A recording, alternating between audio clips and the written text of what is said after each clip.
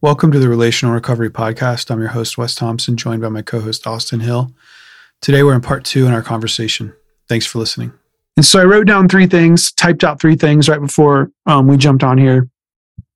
3 things that came to mind as we think about this, right? So again, I'm going to say it one more time. My hypothesis is that without like a vision or an idea, right, of something more beautiful that we're longing for, that we can envision, that we can kind of see where we want to get to, I don't think that our sobriety will be able to be sustained. If we're going into whatever behavior we want to stop, whether it's food or sex or alcohol or drugs or whatever, if all we're focusing on is what we want to stop doing and we don't have a vision for what we're actually longing for, the person that we want to become, I don't think that it's going to be able to be sustained. And so I think there's 3 things I want to set up here that we can riff on. Is firstly, when we think about this, I think we first have to recognize that I think one of the aspects of true freedom is having no secrets.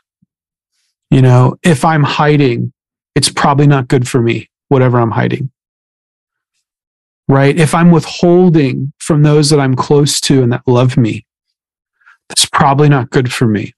You know, one of my litmus tests for me now is like, because again, I don't want us to hear this wrong. Like, I don't think that we should all go around telling everybody everything about us. But like for me personally, if I can't talk to my wife about it, then I probably shouldn't be doing it. Yeah. If my, like, that's kind of my first litmus test right now. I mean, obviously God, I probably shouldn't say obviously, but we want to honor God and, as Christians or as people that profess faith in Christ. But for me, like really on the ground practical, it's like, if I can't talk to my wife about it, if I know my wife's going to be hurt or disappointed by it, then I shouldn't be doing it. Yeah. There's a big, I think there's a large amount of effort that we put into that, where it's not about trying harder, it's about trying differently. And what you're saying is, I need to be okay with not having a secret with someone. Yeah. Not with everyone. Not with everyone. So that means being who you truly are with at least someone. With at least someone. When I mean truly who you are, it's truly open, where they know everything about you, even the stuff they don't want to. And it needs to be somebody who really cares about you, right? Because I used a pretty I think, basic example of a spouse, but not everyone's married. But like, I'm not saying like to your barista at Starbucks who doesn't really know you. I'm talking about like somebody who loves you and really cares about your well-being.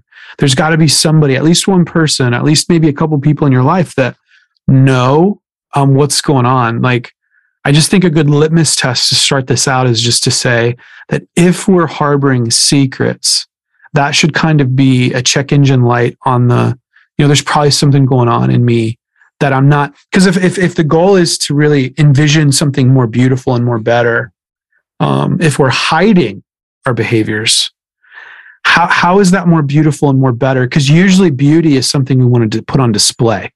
You don't go to like a museum and see a bunch of trash. Like you go to a museum and you see these artifacts of our shared humanity. You see beauty. And so beauty we want to put on display. And so if we find ourselves hiding, that kind of tells us that intuitively we're ashamed of it, which means that it's probably not good for us. Yeah, but we're trying to protect it in an unhealthy way. And so like the people that, like you said spouse, but like in the refuge, this way we say like, find your 3. So it's those 3 other guys who you're sharing those things with. Because then it's not being carried by just one other person. It's carried by a group of guys. Yes. Yep. Absolutely.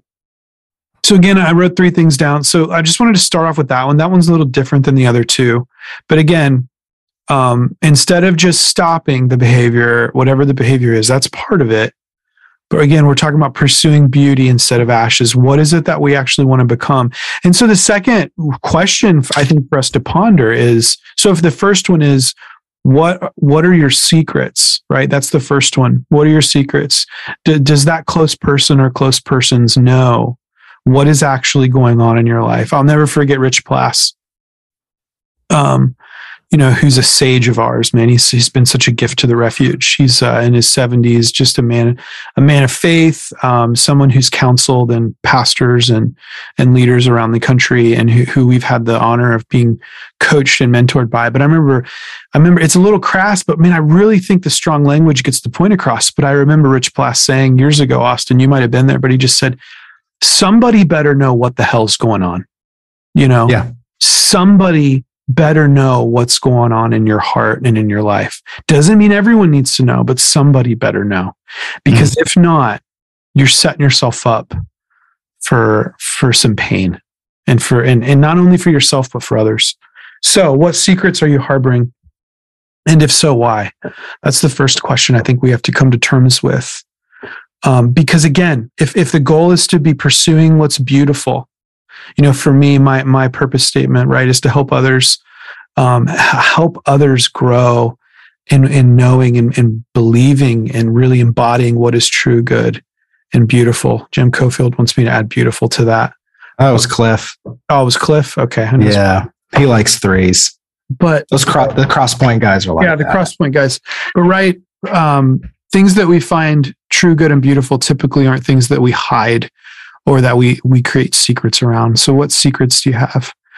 That's the first one. Secondly, what is it that you want to become? Can you see it? Can you envision it?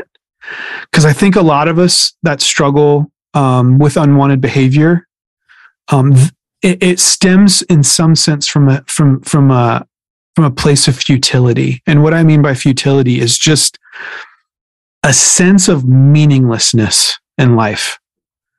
Like I'm lacking meaning. I'm lacking just a sense that my life matters.